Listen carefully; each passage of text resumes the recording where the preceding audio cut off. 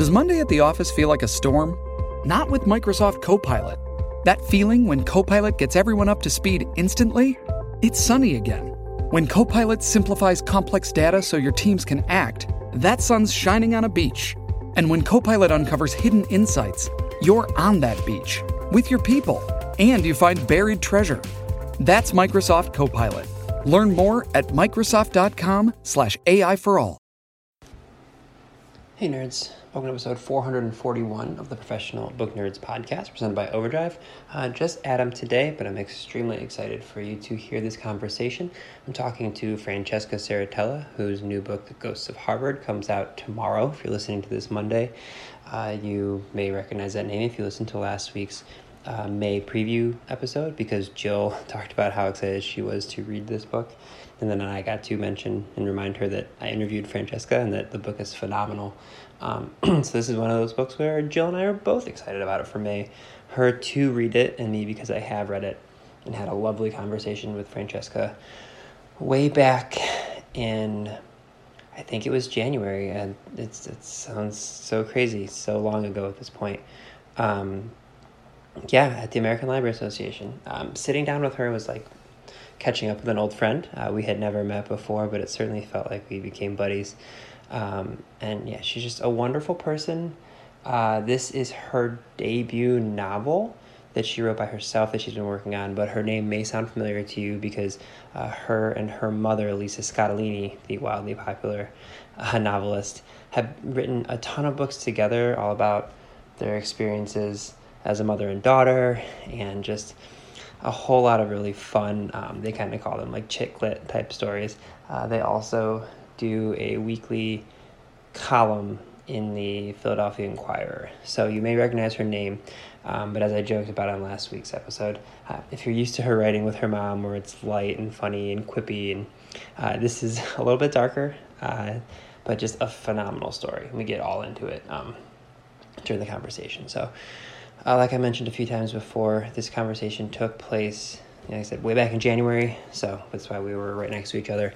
The social distancing thing wasn't happening yet anywhere, so if you see a picture of us on Twitter or Instagram later today, just know that the picture was taken a long time ago when we were allowed to do such things as take pictures with friends. If you want to get a hold of us, you can always find us on Twitter and Instagram at ProBookNerds. You can email us at professionalbooknerds@overdrive.com. And if you weren't able to join us for our live book recommendation event extravaganza with Reading Glasses Gals, we're going to find a way to make that available just so you can hear it and get some more book recommendations. It was really fun. Maybe we'll do another one of those in the coming weeks here.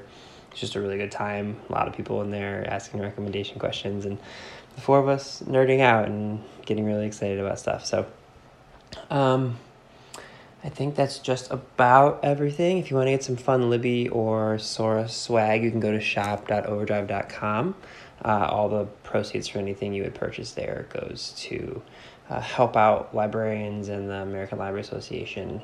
Just lots of good stuff. So yeah, I think that's just about everything. I hope you guys are doing okay. We got a little bit of sun here in Cleveland over the weekend, so I got very burnt because I got too excited about the sun, but hope you guys are doing okay. If you need someone to talk to or a book recommendation to help get you through some of the hours that you're just kind of maybe sitting around, just connect with us. We are here for you guys.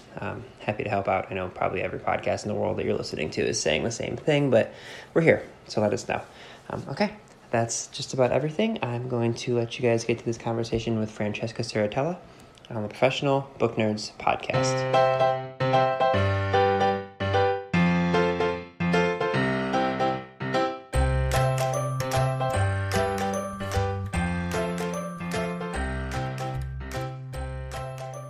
Hey everybody, it's Adam, still hanging out in Philadelphia at ALA, and I am super excited to be joined with Francesca Serritella, who is a New York Times bestselling co-author of 9-book series of essays with her mother, bestselling author Lisa Scottolini. And that's all based on their Chick Wit, their Sunday column in the Philadelphia Inquirer. She graduated cum laude from Harvard University, which is ridiculous, by the way, where she won multiple awards for her fiction. And her debut novel, Ghosts of Harvard, comes out May 5th Francesca, thank you for joining me today. Oh my gosh, thank you for having me. I'm so excited to be here. So we always love starting our conversations by having the author kind of introduce everyone to your book. It's basically so I don't give away too much of the plot. So can you introduce everyone to Ghosts of Harvard? Sure. Ghosts of Harvard is about Katie Archer, who is really struggling in the aftermath of her beloved older brother's suicide, which happened as he was a student on Harvard's campus. He was a genius. He was always her North Star that she looked up to, but while at college, he began to suffer from mental illness, got diagnosed with schizophrenia, and sadly took his own life. She makes the decision a year after that happens to attend Harvard anyway and try to piece together his last year and get those why did this happen questions answered. And while she's there, fears she's losing her grip on reality herself, because she starts to hear voices, and the new question is she losing her mind like her brother, or is she hearing ghosts? You've done that once or twice. That was like very well done. That was like, and it was a great cliffhanger. That was well done. It feels like Harvard is a really good place for a ghost story like that. I couldn't agree more. Is it when you were attending? Like, did you kind of feel that history? Absolutely. I mean, it's a school that's really obsessed with its own history, and it's just, you feel the weight of that. It's this funny juxtaposition of, youth and so many living memorials, death. I mean, I think it's, in many ways, it's a regular college where people are sleeping through their 9 a.m. classes and drinking out of red Solo cups. But it's also, a place where the leader, the founding fathers were discussed, George Washington was stationed in the Revolutionary Army, and the history just from there. So you're so reminded of that, with every building named after somebody incredibly famous, and it's this funny sort of uneasy duality, you know? Right. It's a lot of, it's like added pressure on top of the fact that you're going to Harvard already. Right, exactly. This is a bit of a departure from what you would normally write. Slightly darker. Yes. Just a little bit. How did it, I know you've been working on this for a long time. Right. How did it feel to write something so much different? Well, the wild thing is, it feels like a departure for my readers who've been reading the humor series and now might read this, but really I was working on them both the whole time. So it's that duality's always been there, and to me there are some through lines that unlikely, but really the novel is also about the way family shapes your identity, that the stories we tell about our family and how the stories we tell about our personal history really have real power over our present and our future. And so in that way, I think there are some commonalities between what my mother and I were writing about together and what this novel's about. So speaking of the two of you, you guys seem to have a fantastic. I look at your guys' relationship very much as the way I look at my own mom's relationship and I, except she was a teacher and not a writer, and so it's slightly different. But I'm curious obviously everyone fights with their mom. Of course. Right. But, did you feel like you were adding anything of your relationship with your family into this story? Like, do you feel like you put any of yourself into your characters?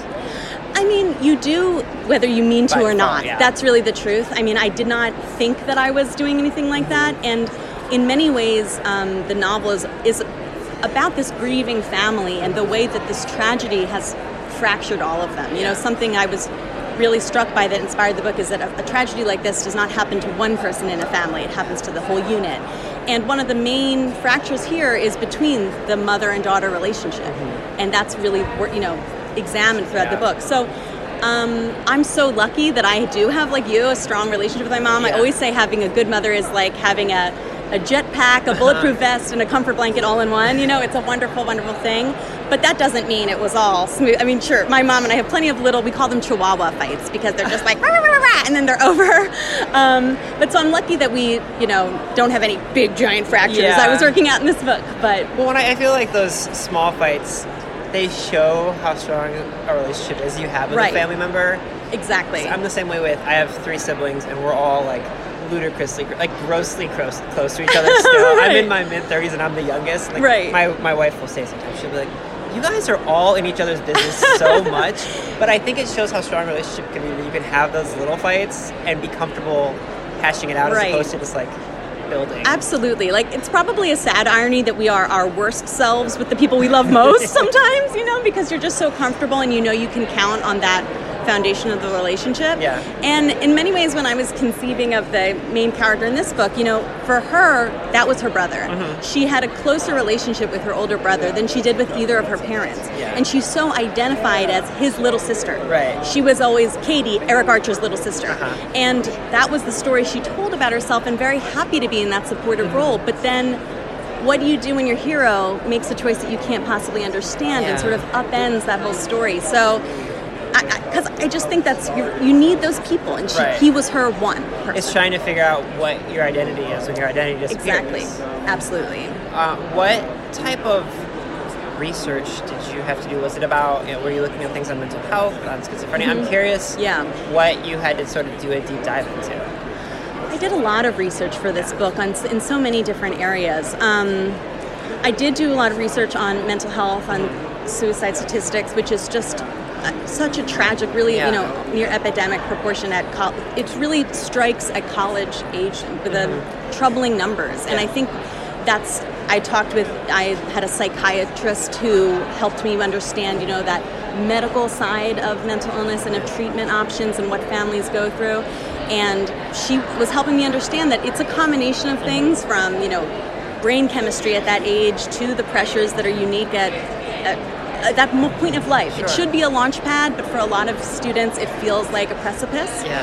And so that was something I really did a lot of research. I wanted to get right, but as far as the emotional, empathic component, I certainly was not asking families to mine any kind of tragedy for me, but what I was really moved by and so grateful for is that as I started to talk about the writing of this novel before it was finished, when I was on tour for the other books, so many families women took me aside and said, this has happened in my family. And it just brought home how important this is to try to destigmatize, because it's so unfair and unwarranted that we really need, I think, to come together as a community to help each other heal. And on top of the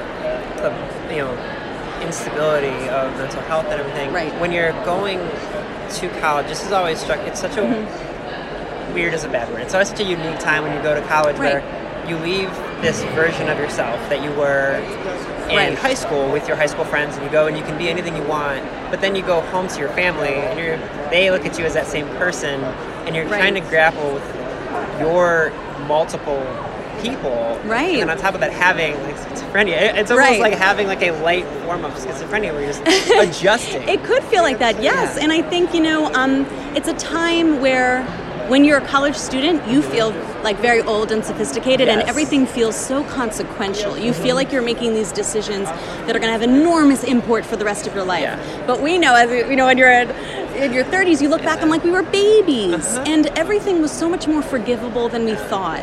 And I wanted to sort of look into that, and that was, something. And then, of course, because the voices or ghosts in this novel come from different historical moments, I did enormous research from their different moments of time to try to capture how the weight of those turning points in history and potential destroyed and potential validated. Was there something that shocked you or surprised you when you were doing your research that you were taken aback by? Absolutely.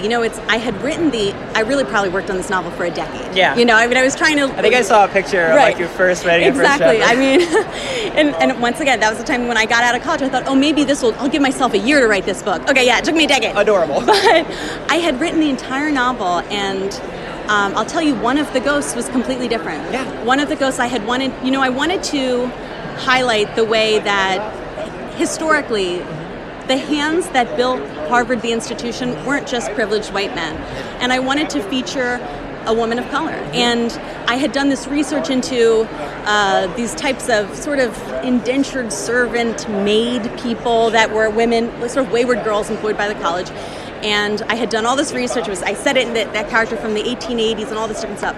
Well, I had sold the novel already to Random House, and then Harvard came out with its history of slaves at the Harvard president's residence. Yeah. And then I suddenly realized that this character I had written was when my intent was to show the way that certain things get dropped out of a historical narrative, was its own whitewash, and I completely rewrote that character, and I completely rewrote that plot. I completely re-researched, and it's still just emerging research that is just barely coming out, sadly, because people here were not given the humanity and record keeping that they deserved. It's very hard to even find that information, but I'm so glad that Harvard and many elite institutions right now who might have a very enlightened and liberal reputation are grappling with that history, because the truth matters. Yeah, and it's such an interesting thing to really think about. There are so many family trees that have been lost to history just because of the admittedly terrible things that happened in the past in this country that they're just erasing people. And so now people don't know where they came from and trying to grapple with that. I can't even imagine. I don't know if it's human nature or just bad habit, but I think we've made, as a cultural history, I've made the mistake that thinking simplified narratives are easier to digest, easier to remember, easier to make peace with. But this novel really examines on a personal level and even a national level that a narrow, lying by omission or when that perpetuates, that just does not let us grow. It doesn't let us improve. It doesn't. It's just not the truth. Yeah, a simple narrative might be easier to digest, but it A, doesn't tell the whole story, and B, this doesn't show you where everything came from. It shouldn't. Nothing should be. And it's hard to acknowledge certain hard histories about some beloved places, but at the same time, I don't think it condemns the reputation in the future. I think it gives us the opportunity to be truly great and to truly live up to the values that we have today. So I know that a lot of people, as we talked about, are familiar with your work from working with your mom. Yeah. And people probably assume you guys write that together, which is sort of, I know you kind of do your own thing. So this probably didn't feel too different from a writing standpoint, because you really, I know when it comes together, you guys meet up, but... Yeah, the biggest differences were in the form, in the sense that this was a big, giant, meaty novel, and so that was... what I loved was the more bite-sized essays that I was writing for my books with my mom. But you're right, we did not write them side by side. Then the Chihuahua fights might have become, Rottweiler fights. But we wrote them across state lines, which is the safest way to work with your mother. And we just sort of, put our pieces together after that. But I think I was really nurtured by both, in the sense that the pressure of writing the smaller pieces, but also the constant feedback and relationship with readers, I think there's two types of writers in the world. The sort of the introvert writer who writes to explore themselves, and then the sort of the storyteller archetype who wants to connect. I am that latter type. So I was so blessed to have such wonderful interactions with readers over the last decade. While I was working on this book, they buoyed me and supported me, and it was wonderful. Well, and plus you mentioned, doing the essays. I kind of understand what you mean, because when you start to dedicate yourself to such a massive project, you're like, okay, you don't think it's going to be it the next 10 years, but you, especially being someone in the literary world, knowing this is going to take a big portion of my life, knowing that you can also write these short essays, it's almost like a palate cleanser. I do the same thing where I'm working on a novel, and then I'll write a short thing about a half marathon I ran with my dad, and it just feels good to get away from everything, and then you can kind of come back refreshed. And exactly. All right, let's get back to the... So I had good balance while I was writing them. I'm curious what types of genres you find yourself reading. I've been having a lot of conversations today with authors about whether they can read in genre while working on a specific thing. Yeah. And everyone seems to be different. So I'm curious, are you able to read thrillers and mysteries and suspenseful things while you're working on something like that? I certainly was, just because I got to read my suspense and thrillers. And I really feel like Ghosts of Harvard is something of a genre bender. I tried to write a book I had never read yet. So it's part suspense, part psychological thriller, part family drama. I also love literary fiction. I learn from when I read anything. I learn every single time. So maybe it all synthesized, but look, I'm daughter of a suspense author. I gotta have my page turners, and I gotta have all that. So I did. Yeah, I know that your mother wasn't a writer your entire childhood. But did you feel pressure to be reading that genre as she was becoming an author? I'm imagining myself. As I mentioned, my mom was a teacher for 40 years. and she taught English to like 3rd and 4th and 5th graders. But that my whole life, I feel like the reason I love books so much is because I felt pressure as a kid to read books. Because I was like, all right, my mom, Mrs. Sokol is an English teacher.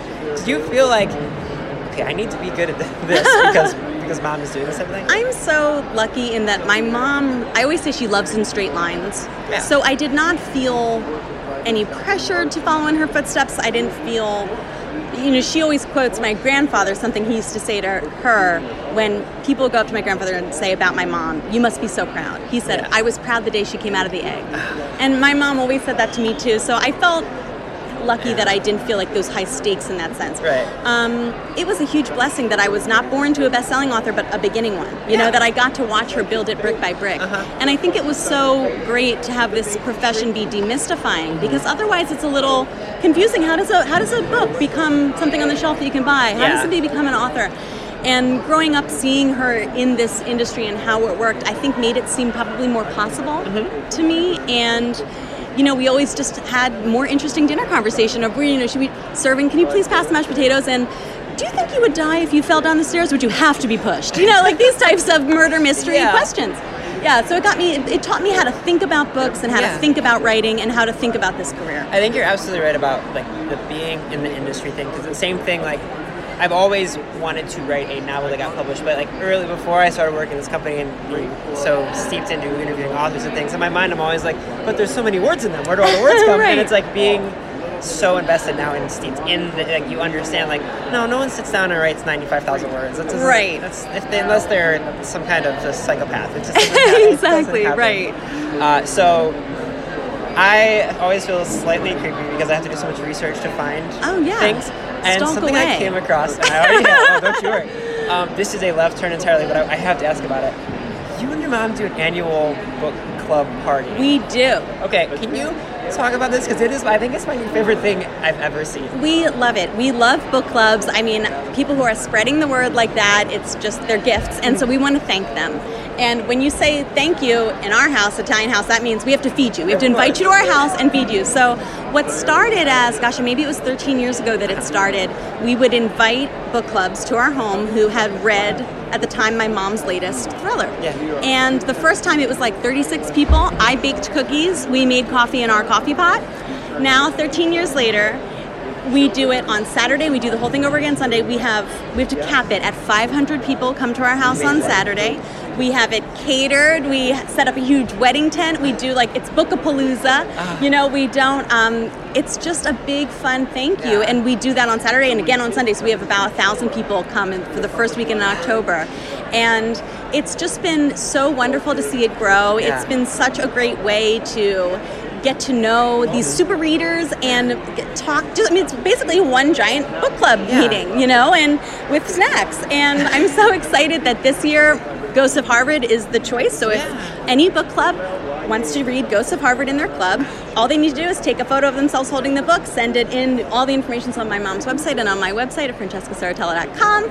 And you can be, now, because, like I said, unfortunately we do have to cap it so it's like a random type drawing, but we would love to meet you and have you over to our house. This is one of my favorite things because, again, I tell everyone, I have the best job in the world because I get to read books that I love, and then I get to just nerd out with the people. And my favorite thing about interviewing so many authors is just realizing, bar none, every author I've ever spoke to is just a wonderful person. Aww. And I feel like it's such a cool thing for readers to get to not only pepper you with questions, which they can do at an author event. Right. They get to come into your life and be part of everything and interact with you. It's just such a cool experience. Right. I mean, and it's people say you have that many people to your house, and it's absolutely, they're readers.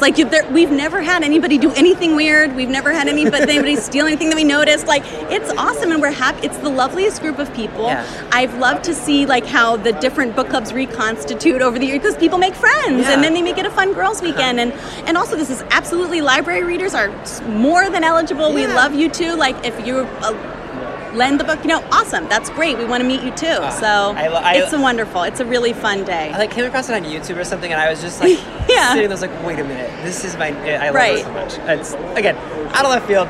No, it's a blast. We love doing it. I think it's my favorite weekend of the year every time. It's just such a warm and fuzzy event. Yeah. So towards the end of our podcast, I ask 9 lighthearted questions. I call them the Nerd 9. A fan of alliteration. The first one is, what's the last book you finished reading? I just finished reading, is it the wait. I will also accept books that you're currently reading. That's okay. No, the amount of people that do that. They look at me. I know. I'm currently reading Adele by Leila Slimani, a French author. Yes, I really loved The Perfect Nanny, and now I'm going back reading that. Do you have a favorite place to read? I do. My favorite place, well, honestly, I'm a big audiobook listener. Yeah. And I love listening to audiobooks on the subway because it just lets me shut out the New York craziness of weirdos on the subway, but I get transported to a completely different world. So I never am on a commute without listening to something in my ears. Amazing. Do you remember the book that kind of made you fall in love with reading when you were a kid? Oh my gosh. A Tale of Two Cities. Really? I read that.